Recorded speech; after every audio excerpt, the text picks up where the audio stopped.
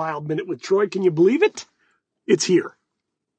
The 2-month journey that is the pursuit of the Stanley Cup begins tonight as 16 teams across the National Hockey League start playing their best-of-7 series, mano-a-mano against 8-on-8, and this is your postseason. We are excited, as everyone is. The Wild dropped the puck at 8:50 tonight.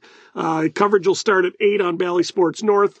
The game time is supposed to be 8:30, but we all know the puck drops at 8:50. Get your local feed on Bally Sports North. Watch it nationally on ESPN Deuce. Either way, big tilt tonight when the Wild square off with the Dallas Stars. This series, as we broke down all weekend on the Wild Minute with Troy podcast, this series is dripping with storylines. We can go back to the early 1990s when the Minnesota North Stars owner, Norm Green, had this vision of tearing down Met Center, building a new stadium, linking it through the Skyway, south through the parking lot, all the way to this new thing called the Mall of America. The Chamber of Commerce laughed at him, and he left town, and he stole our hockey team. That's storyline number one. We're over it now. The Wild came in the early 2000s, have been here over 20 years.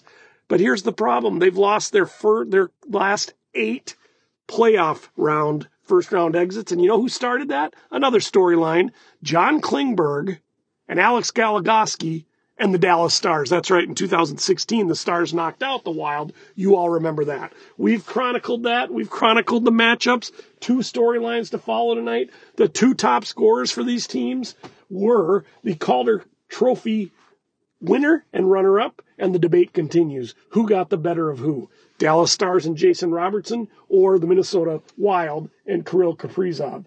We know Robertson has 109 points this year, high-octane scorer. He will get his, but so will Kirill. Kirill had 75 points, but he missed a baker's dozen games with that injury to his hamstring when Logan Stanley dumped him on the ice so many nights ago against Winnipeg. Anyhow, Kaprizov versus Robertson, going to see some great offense there. Goaltending, Jake Ottinger. The kid used to play youth hockey in Farmington. Then he went over to Lakeville to play high school hockey. You think he got booed? Absolutely, every time he played Farmington. He now is one of your NHL's best goalies, and he is next to Linus Ullmark.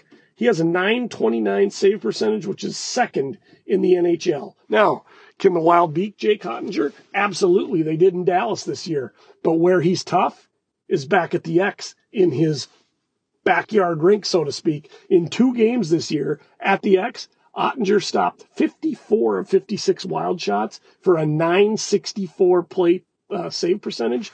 That's outstanding, and the Wild can't afford to see that when they return Friday night and Sunday night to XL Energy Center. On the other end of the ice, it's Philip Gustafsson. We knew he was going to start. We knew the Gus bus was going to pull up to Dallas and start game 1, but naturally Dean Evison was coy with the press and didn't divulge any secrets because the Wild do have one of the best goaltender 1-2 punches in the league. But Gus bus is starting tonight, and barring a shutout, I wouldn't be surprised if Flower starts Wednesday. But let's focus on tonight. Gus's NHL playoff debut. Will he have nerves? We haven't seen him yet. He's been in some big games, and he's played well. So the Wild naturally starting the Gus bus in game 1. He's 22-9-7 this year with a 2-1-0 goals against, and his own respectable .931 save percentage, which is among the top 3 in the NHL. So should be a good goaltending battle. We've talked about the offensive stars. We've talked about the goalies. I think if you're going to bet on this one, bet the under. I think it's going to be a defensive battle, especially in game 1. Here are the lines. No surprises here. Kaprizov, Hartman, and Zuki on the first line. Goudreau centering Marcus Johansson and Matt Boldy on the second line. Boldy's the X factor here, folks. The second line needs to score in this series if the Wild are going to move on. Line 3, Steele's going to center Foligno and Nyquist. And line 4, a good physical line, Dewar will be centering Duhaime and Reeves, and that should be fun to watch. A lot of energy there. Not a lot of fighting in the playoffs. It slows down, more structured, but there is hitting and there's a lot of defense. And Dewar, Duhaime, and Reeves will provide some of that. Eriksson Ek, we thought he might have an outshot at playing this game. He skated for a 3rd straight day with the team. He did some practicing with the Wild, but he is not playing tonight. And it'll be interesting to see. He, of course, is on the trip. It'll be interesting to see if he draws in Wednesday night. Healthy scratches, Oscar Sundqvist, Marco Rossi, and others, but no surprises with the Wild top four lines. Players to watch, of course, Kaprizov on that first line. Zuccarello needs to come out of hiding. Line 2, it's going to be really fun to watch Marcus and Boldy. I look for big things from this line in this series. On the third line, Gustav Nyquist. He's played 2 or 3 games with the Wild. He's already gotten a goal and a couple assists. He should give that line a little boost. And then the line 4 energy is always fun to watch. Defensive pairings, no surprises here, although there's a little twist in the third one. Spurgeon and Middleton will be that first pairing. Brodin and Dumba that second. Those 2 pairings have played together all season.